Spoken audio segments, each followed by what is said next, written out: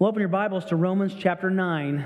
Romans chapter 9. We're going to finish this chapter up today. And we have had such a wonderful experience going through this chapter.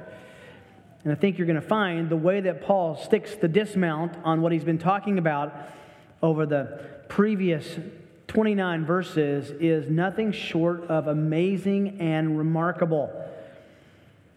Romans chapter 9, let me read the passage we'll be studying and put it in our minds. Romans 9, verse 30. Paul says, "What shall we say then that Gentiles who did not pursue righteousness attained righteousness, even the righteousness which is by faith? But Israel, pursuing a law of righteousness, did not arrive at that law. Why? Because they did not pursue it by faith, but as though it were by works. They stumbled over the stumbling stone, just as it is written, 'Behold, I lay in Zion a stone of stumbling and a rock of offense, and he who believes in him will not be disappointed.'" Any cursory reading or an in-depth reading of the Bible quickly shows you that the Bible is a very Jewish book, is it not? From Genesis 12, where we meet Abraham, who was the first Jew. He was made Jewish, or made by the circumcision in Genesis 15. But in Genesis 12, all the way through the end of the book of Revelation, it is thoroughly immersed in Judaism, in Jewish thinking. The Jews are God's chosen people. The Messiah and Savior of the world was prophesied to be a Jew. The future kingdom of God is to be ruled by the King of the Jews. And even our eternal state, heaven's capital city, is called the new what? Jerusalem, the state capital of the Jews. This accent, though, on Jews was never intended by God to be exclusively and partial to the Jews. It may sound a little odd, but even when God spoke to Abraham in Genesis 12:3, listen to this very, very broad-based prophecy. God says, "I will bless those who bless you, and the one who curses you I will curse. And in you all the families of the earth will be blessed." That's beyond Jews. So the very first prophecy given to the very first Jew was that through the Jewish line, through Abraham's line, there would be a way to bless the entire world, and that would ultimately be fulfilled because of the Jewish Messiah who brought salvation and forgiveness of sins to anyone and everyone who believes. So, historically, when we find ourselves in the New Testament and the Jewish Messiah comes to the Jewish people and the Jews rejected him, at least as their Messiah, many believed, but as the King of the Jews, he was rejected. It's no surprise that there was a lot of confusion about God's relationship to the Jews, and even more confusion about God's relationship to these new believing Gentiles. How does the gospel bring all of this together? In order to understand that, we have to take a trip back to the book of Acts. Turn to Acts chapter 10. Remember, in the early part of Acts, the gospel is preached. There were a few Gentiles who believed, but predominantly it was the Jews receiving their own Messiah, at least in individuals. They didn't receive him as a nation, but individuals were repenting. In Acts 2, in Acts 3, in Acts 5, Acts 4, you see these sermons preached and this response. And it was largely a Jewish sect that had emerged called Christianity. But something happens dramatic in chapter 10 of Acts. And I want to take the time to tell you this story. Dr. Luke tells us this. Acts 10:1. Now there was a man at Caesarea named Cornelius, a centurion of what was called the Italian cohort. He was a Roman. A devout man and one who feared God with all his household and gave many alms to the Jewish people and prayed to God continually. This was someone who must have been evangelized, if we can call it that, by a Jew to see that the God of Israel was the true and living God, and he began to worship and fear this God. About the 9th hour of every day, he clearly saw in a vision. About the 9th hour of the day, he clearly saw in a vision an angel of God who had just come in and said to him, "Cornelius." And fixing his gaze on him and being much alarmed, he said, "What is it, Lord?" And he said to him, "Your prayers and alms have ascended as a memorial before God. Now, dispatch some men to Joppa and send for a man named Simon who is called Peter. He is staying with a tanner named Simon, whose house is by the sea." When the angel who was speaking to him had left, he summoned 2 of his servants and a devout soldier, those who were his personal attendants, and after explaining everything to them, he sent them to Joppa. On the next day, as they were on their way, approaching the city, Peter went up on the housetop about the 6th hour to pray, and he became hungry and was desiring to eat. But while they were making preparations, he fell into a trance. And he saw the sky open up, and an object like a great screen, a great sheet, coming down, lowered by 4 corners to the ground. This is a divine PowerPoint presentation. And there were in it, or on it, on this projection, all kinds of 4-footed animals and crawling creatures of the earth and birds of the air. A voice came to him, "Get up, Peter, kill and eat." Verse 14, we find what kind of animals these were. But Peter said, "By no means, Lord." He must have thought it was a test. "For I have never eaten anything," here it is, "unholy and unclean." So here's what's happening. Peter falls into a trance. He was hungry, and this sheet, this divine projection, is lowered down. And in this trance, he sees these animals that were all classified as unclean according to Leviticus chapter 11. And God says, "Rise, kill, and eat." And Peter objects. He says, "Hang on. My whole life, I've obeyed the dietary commands of the Old Testament, which tell me that this is out of bounds." I love verse 16. This happened 3 times, and immediately the object was taken up to the sky. Why 3 times? Have you read about Peter? Now, while Peter was greatly perplexed in mind as to what the vision which he had seen might be, behold, the men who had been sent by Cornelius, don't you love the divine timing, having asked directions for Simon's house, appeared by the gate. And calling out, they were asking whether Simon, who was called Peter, was staying there. And while Peter was reflecting on the vision, the Spirit said to him, "Behold, 3 men are looking for you. But get up, go downstairs, and accompany them without any misgivings, for I have sent them myself." Peter went down to the men and said, "Behold, I am the one you were looking for. What is the reason for which you've come?" They said, "Cornelius, a centurion, a righteous and God-fearing man, well spoken of by the entire nation of the Jews, was divinely directed by a holy angel to send for you to come to his house and to hear a message from you." Something sweet about that one. I've always hoped that someone would knock on my door and say, "We were just hoping you would come to our house and preach to us." It's never happened, but happens to Peter. So he invited them in and gave them lodging. They spent the night. So on the next day, he got up and went away with them, and some of the brethren from Joppa accompanied him. On the following day, he entered Caesarea.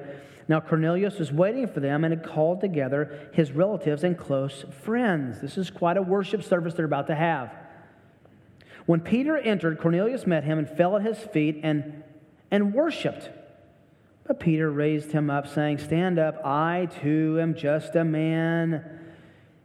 As he talked with him, he entered and found many people assembled there. And he said to them, "You yourselves know how unlawful it is for a man who is a Jew to associate with a foreigner or to visit him.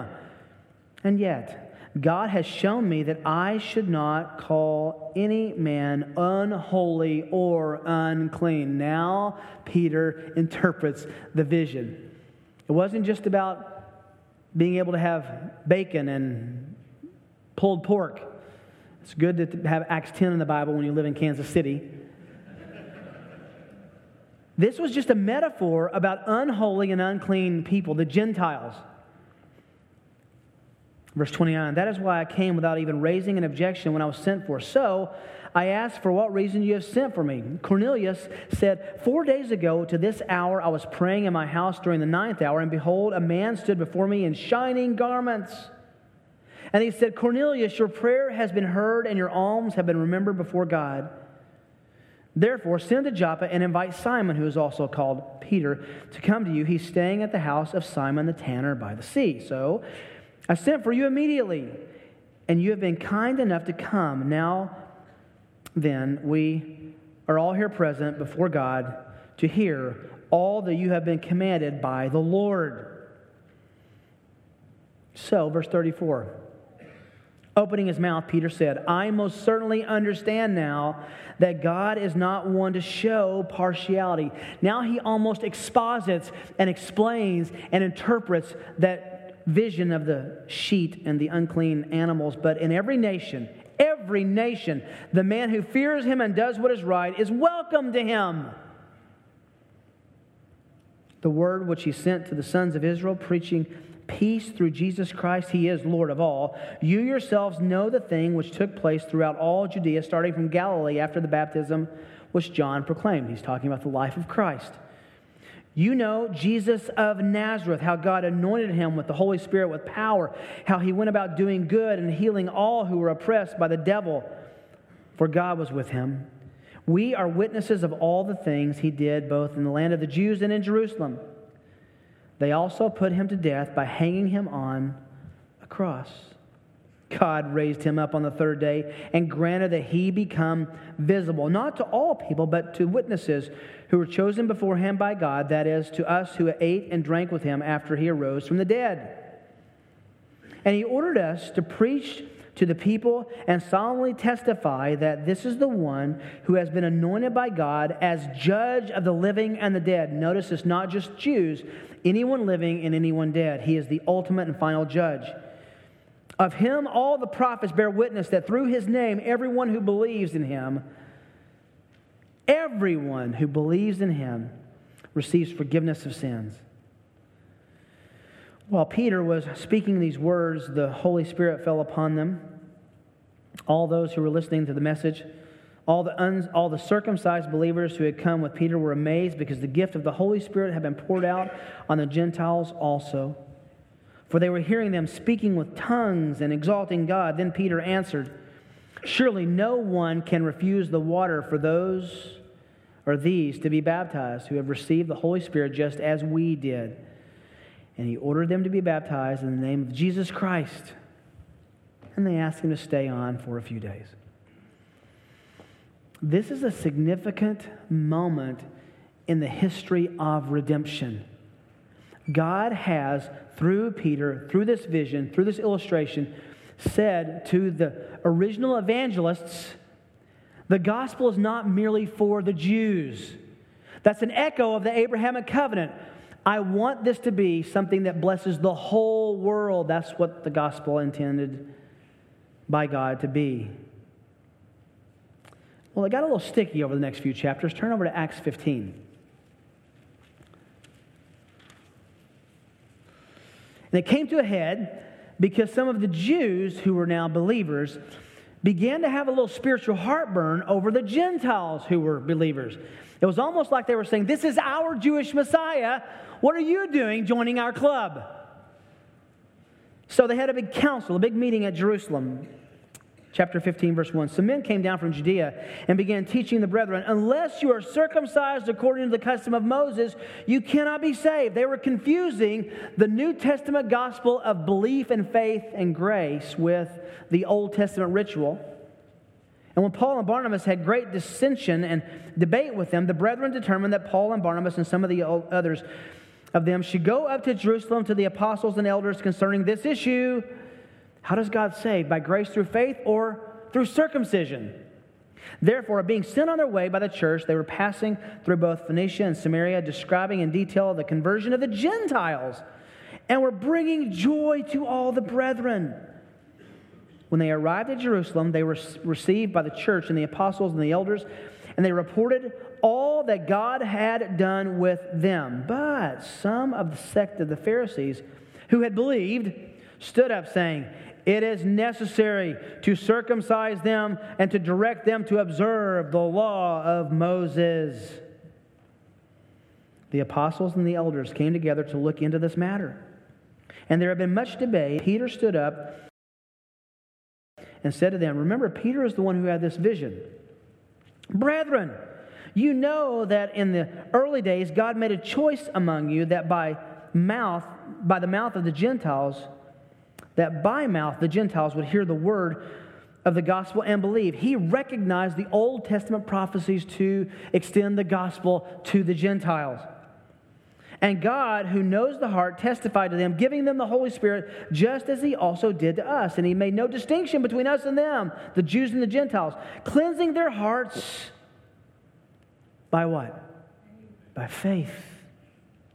Now, therefore, why do you put God to the test by placing upon the neck of the disciples a yoke which neither our fathers nor we have been able to bear? We weren't able to obey all the law. Why are you telling them to? And then verse 11. This is remarkable. This is incredible. In verse 11. But we believe that we are saved through the grace of the Lord Jesus in the same way as they are also. You would expect him to say, they're saved like us. Peter says, we're saved like them. How? By grace, through believing, through faith. All the people kept silent and they were listening to the Barnabas and Paul as they were relating what signs and wonders God had done through them among the Gentiles. James comes up and begins to talk about this. He actually goes back to Isaiah and says in verse 17, all the Gentiles will be called by his name. That's Isaiah and Hosea and Amos. So what is this about? This idea of God sending His grace through the Jewish people, primarily through Abraham, and his descendants having a king who would one day be on the throne of David, who would rule the world, was not intended to be just a Jewish way of salvation. That was something that was struggled with in the early church. It was something the people in Rome, the Italians to whom Paul was writing, were still struggling with. Frankly, it's something that people still struggle with today.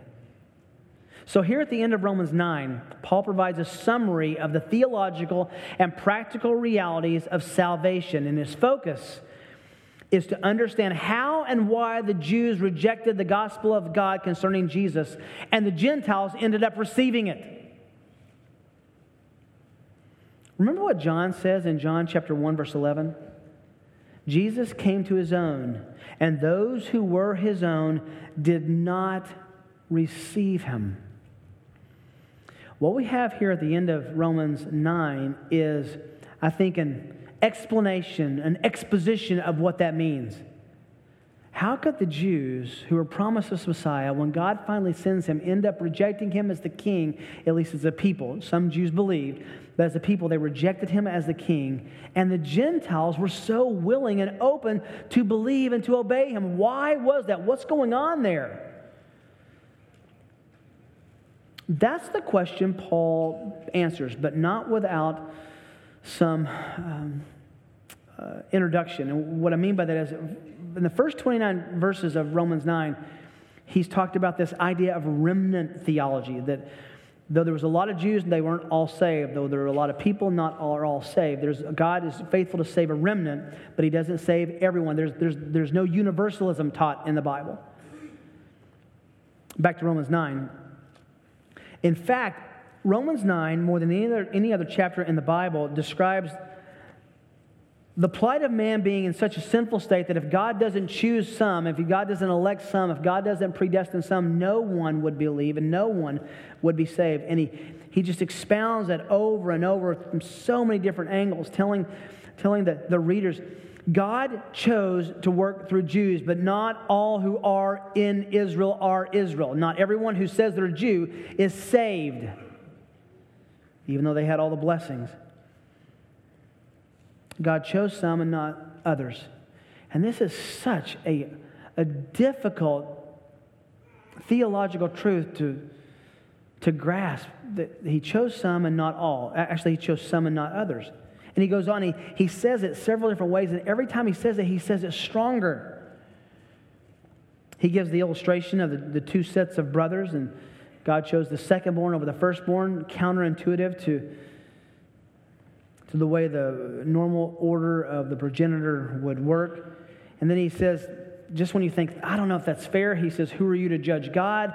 And just when you think, is that really what He's saying? He says, God hardened the heart of Pharaoh. Who can resist His will?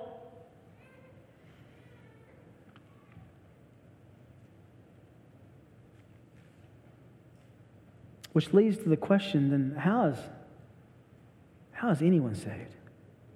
What do we say to this? In order to pull this to a summary, I want to follow Paul's lead, and we're going to find in this passage three crucial concepts for understanding God's plan for salvation. Not God's plan for salvation. This is really simple once we have the background. Three crucial concepts for understanding God's plan for salvation. That's what Paul is intending for these readers to understand, and I think it's what we should be taking away as well. The first is this. Number one, the reward of faith. The reward of faith. What shall we say then? Now, he just quoted Hosea that God will call the people who are not His people, that is the Gentiles. And in doing that, it raises the question of, well, what is God doing? Who is God saving? What about the Jewish Messiah? Why is He doing this? What do we say to this? Then he gets some explanation that Gentiles who did not pursue righteousness attained righteousness. What is going on here? Well, the Gentiles of Paul's day were no different than the Gentiles or the pagans, as we would think about, the unbelievers of ours. These were, in a Greco-Roman society, incredibly immoral. Stealing regular. You would actually worship the local god by going in and committing immoral sexual acts with the priestess in the temple. Death was at the discretion of a slave owner, and only 2% of the people in this land were not slaves. So you were in this was a very wicked, immoral situation. And yet, Paul says, these Gentiles, and I love this little footnote, who were not pursuing righteousness. Now we come back to our word righteousness we've seen over and over since the early part of Romans. Righteousness, the word means perfection or justification. There's synonyms from this Greek word. Perfection, justified, or righteous. And what it means is to have a right standing with God. Remember the theology. Being forgiven of sins is not enough to make it to heaven. Because that takes us from an issue of being in debt to God to being at zero. We don't owe God anymore. The debt is paid. What is required is being righteous before God. We sang it earlier. Flip over to 2 Corinthians chapter 5. We not only need our sin erased from our account, we need perfection or righteousness put into our account. In 2 Corinthians 5, verse 21, we sang it just earlier. God made Jesus, He made Him who knew no sin to be sin on our behalf so that we might become the what? The righteousness of God. How? In Him. Remember the doctrine we looked at over and over of imputation? It's a financial term.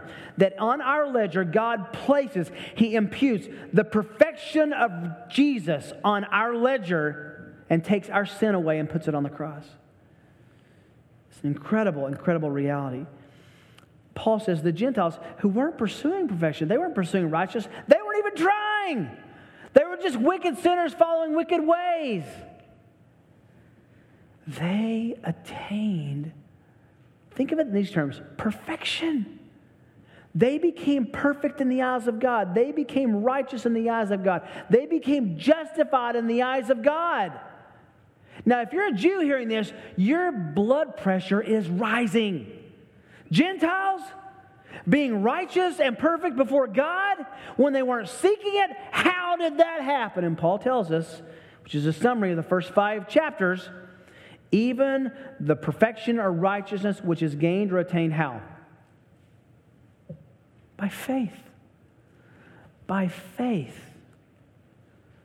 He's identifying the question or problem that he knows his readers have based on what he's just said in verses 24 and following. How could the Gentiles be included in the covenant of God made to the Jews? And here's the key point. These saved Gentiles did not come to be so by the typical wrong-headed Jewish misconception of pursuing their own righteousness. They were made righteous by believing something, by faith. You remember Romans 1:17, after the speaking of the gospel in 1:16. In the gospel, the righteousness of God is revealed from faith to faith. And it goes all the way back to the Old Testament, but the righteous man shall live by faith. That's Habakkuk 2:4. And then in Romans 3, you know this very well, verse 21, apart from the law, this was a shocking statement to a Jewish mind. Apart from the law, different, outside the law, the righteousness of God has been manifested, being witnessed by the law and the prophets. In other words, it wasn't obeying the law that made you righteous. It was a believing in the Messiah that the law prophesied. And then it summarized one of the most important verses in the whole Bible in Romans 3:28. For we maintain that man is justified, made righteous, made perfect in God's eyes by faith, apart from the works of the law. Now, if we're seen as righteous and perfect in God's eyes, why do we not act righteous and perfect? Remember in Romans 6 and 7 where he explained, because we're still in human flesh. We still have human desires. We still have fleshly desires, and we will fight those until we're released by death from this flesh. But still, God sees the one who believes as righteous, as perfect, as justified in his eyes. The reward of faith, then, is salvation. It is not the reward of the self-righteous. It is not the reward of amplified effort. We'll get here, but look down in chapter 10, verse 20. Isaiah is very bold and says, I was found by those who did not seek me. I became manifest to those who did not ask for me. God, in his elective, predestinative purposes, incredibly reveals the gospel to Gentiles who didn't have the advantage of the Jews. That's me. That's most of you. That's incredible. But this is given in distinction to this second crucial concept for understanding God's plan for salvation. Number one, the reward of faith. Number two, the inability of works. This is review. He said this over and over for 8 chapters. But Israel, now remember the distinction. The Gentiles are saved by faith because of God's grace. But Israel, pursuing a law of righteousness, did not arrive at that law. They were pursuing a law of righteousness. In other words, if I can obey the law enough, I'll be righteous. And by that effort, it was inept.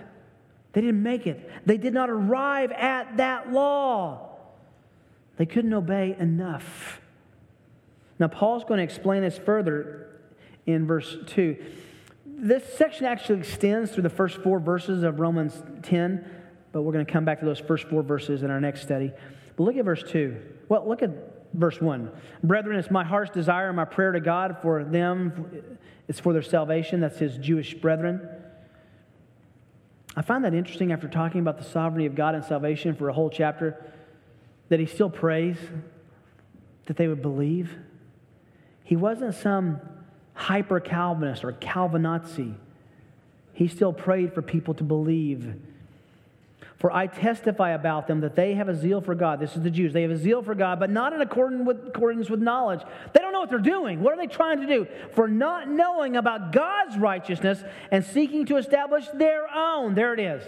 Not knowing about God's righteousness in Christ, but seeking to gain it and attain it and earn it by their own, they did not subject themselves to the righteousness of God. For Christ is the end of the law for righteousness to everyone who believes. It's not works. I love the way that Thomas Schreiner says this. The Jews who heard the gospel and rejected it focused on, listen to this, achieving instead of believing. They were trying to achieve rather than believe. They thought if we can do enough, God will be happy with us. And you know what, folks? That's just the same with us today. This is not a Jewish problem alone. We all think, well, I'm not as bad as another person. We think God grades on a curve. Well, since I'm not as bad as some, those are obviously hell-bound and hellions. Since I'm better than them, I'm probably going to make the cut. God's going to make a final cut at the end, and I'll probably be better than I am worse. That's ingrained in all of our hearts. Paul says, no, there is no such thing. There's nothing, no effort, no amount, no enough that God will finally say, approved. That was the great fault of the Jews. And look at verse 3 of chapter 10 says, verse 2 says that they have a zeal for God, but not in accordance with knowledge. It's not that they don't have a zeal. It's not that they're trying. There's a great effort there, but it's not in accordance to the knowledge of God that's revealed in the gospel.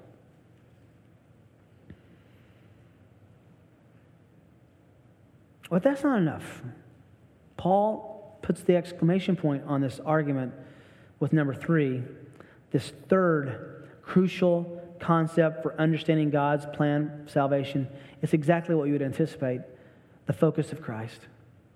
The focus of Christ. Again, Israel pursuing a law of righteousness did not arrive at that law. No one was ever righteous enough. Why? And now we find out what their problem was. Was it bad to obey the law? Not bad at all. The whole Old Testament says, here's the law, obey it. It wasn't a bait and switch that if they tried, then they were trapped. No, it was how they tried. Look at what he says. Why? Why did it not work? Why did their system of self-righteous acts not work? Why? Because they did not pursue it by faith. They were trying to pursue it by enoughism. They would want to do enough. They didn't pursue it by faith. Paul intertwines now 2 passages from Isaiah to describe the situation. Isaiah 8:14 and Isaiah 28, verse 16. They stumbled over the stumbling stone, just as is written, behold, I lay in Zion a stone of stumbling and a rock of offense, and he who believes in him will not be disappointed. Let's work a little backwards in this text. This stone of stumbling, this rock of offense is called a he, him, at the end of verse 33. We're talking about a person. This is obviously talking about Jesus, who is referenced in chapter 10, verse 4, the same context. He is the cornerstone. He's also the stumbling stone and the stumbling rock. Now, when you look at ancient Near Eastern studies of this word for stumbling stone, it's a really interesting study. These stones were rocks that they would get out of the way, typically for a race.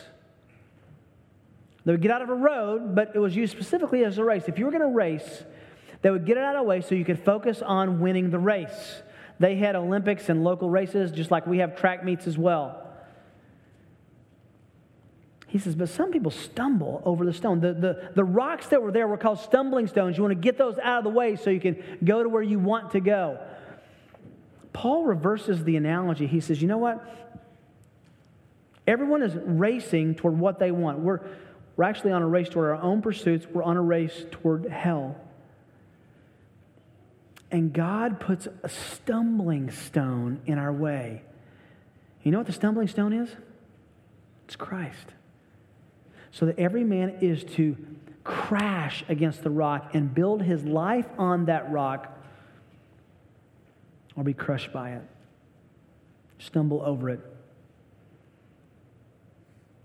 Those who place their trust in Christ are those who stumble over the stone and then make it, as Peter says. Peter uses the same passage in 1 Peter 2. Make it their cornerstone. They build their life on it. And that it is a him. Still an issue today. People continue to dismiss the righteousness of God as presented in the gospel because they can't earn it. Basically, I think because it's out of their control, they have to humble themselves and say, I'm not enough. I'm not good enough. I'm not right enough. I'm not righteous enough. This is defined by God. Robert Mounce, so insightful. He says this, quote, they stumble over it because it deprives them of any proprietary involvement in their own salvation. It is pride that brings people down. How deeply ingrained is our rebellious self-esteem? Too proud to accept God's willingness to forgive, sinners stumble headlong into eternity with their stubborn sinfulness intact, end quote. He's right. He's right. We are to be humbled. We're racing toward our own end, and it's a bad end. And Jesus is the stumbling stone. We stop. We're tripped up by Him.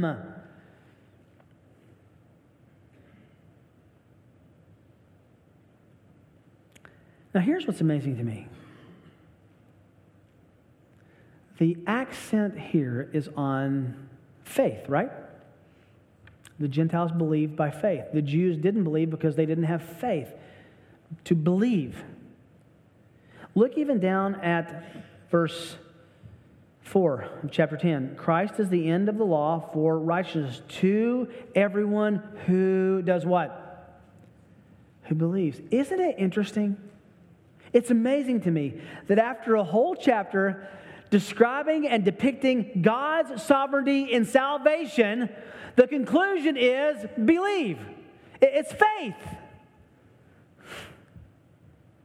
He doesn't say in verse 4, which is really the kind of the conclusion to chapter 9, Christ is the end of the law for righteousness to everyone who is chosen, elect, predestined. He says believes.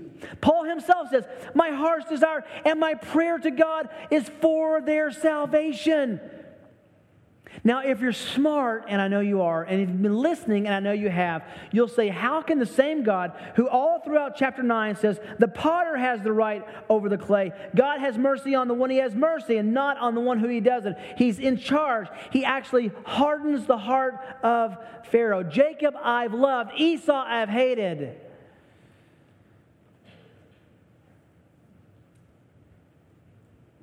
And yet he concludes by saying, salvation is gained by faith. And if that sounds like I'm speaking out of both sides of my mouth, you're right. And so did Paul. And he doesn't make these two doctrines of man's responsibility and God's sovereignty, he doesn't make them make sense. He keeps them in tension. And he believes them both. I find it incredible that even verse 32, look at the implication here. They did not pursue it by faith. That's why they stumbled over the stumbling stone. What's the solution? What's the admonition? What's the response to the fact that God chooses in salvation?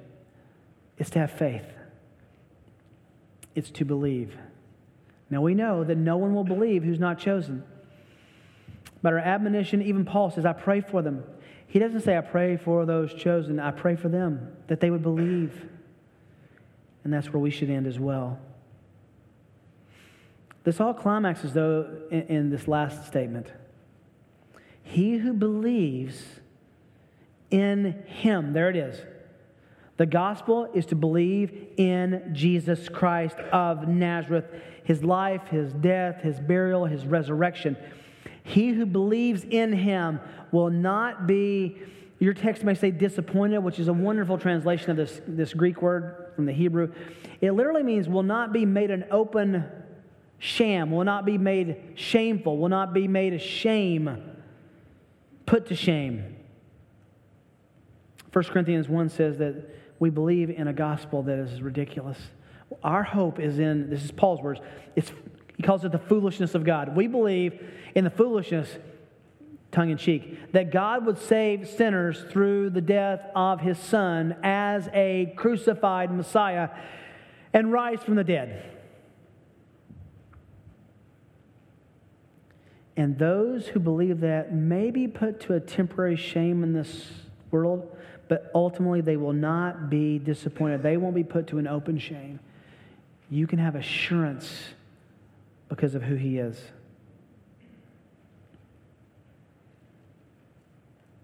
You know, in the last few months, going over Romans 9, I confess that I was conflicted. There were mornings that I came very early and sat in my office and just prayed, God, how do I say this, what Paul said? I choose some and not others. One I hated, one I loved. I'm the potter. The clay can't answer or question the clay can't question the potter at all. And I just kept wrestling with, how does this resolve itself? And all you have to do is read the end of the chapter. And Paul doesn't resolve it. There's a difference between resolving and giving us a response. His response is God's sovereign in salvation, and we are to believe and call others to believe. And that's the end. There is no answer that brings those into focus in the view that we can somehow wrap our minds around. Those two doctrines don't fit on our shelves in our mind. Our minds, our human minds, are too small for those to coalesce, but they coalesce in God's. So what's the response to God's sovereignty and salvation, to God's opening up salvation and electing Gentiles over Jews? What's our response is this: have faith. Believe. Believe in him who will not disappoint, because Christ is the end of the law, goal of the law, the fulfillment of the law in verse 4, to everyone who, here's the word, believes. I think sometimes I make this doctrine more complicated than it really is. It's pretty simple. God's absolutely sovereign, and he calls us to believe. There's really no more to say than that, and that's exactly how Paul puts the exclamation point on this entire chapter. Now, if you're smart, and you are, you're still thinking, but what about all his promises to all those Jews? Can you sneak into chapter 11 for just a second? I say then, God has not rejected his people, has he? May it never be. There is a future for Israel as a nation with the King of the Jews on the throne and a redeemed Jewish nation worshiping him with the Gentiles. But that's for chapter 11. This morning, let's just make sure that we have faith to believe. You see how this makes sense? And it doesn't at the same time? God's sovereign, so believe. That's how Paul ends it, and that's where we should leave it. Let's pray. Just amazed. Father, I'm so amazed every time I study your word. The clarity, the awesome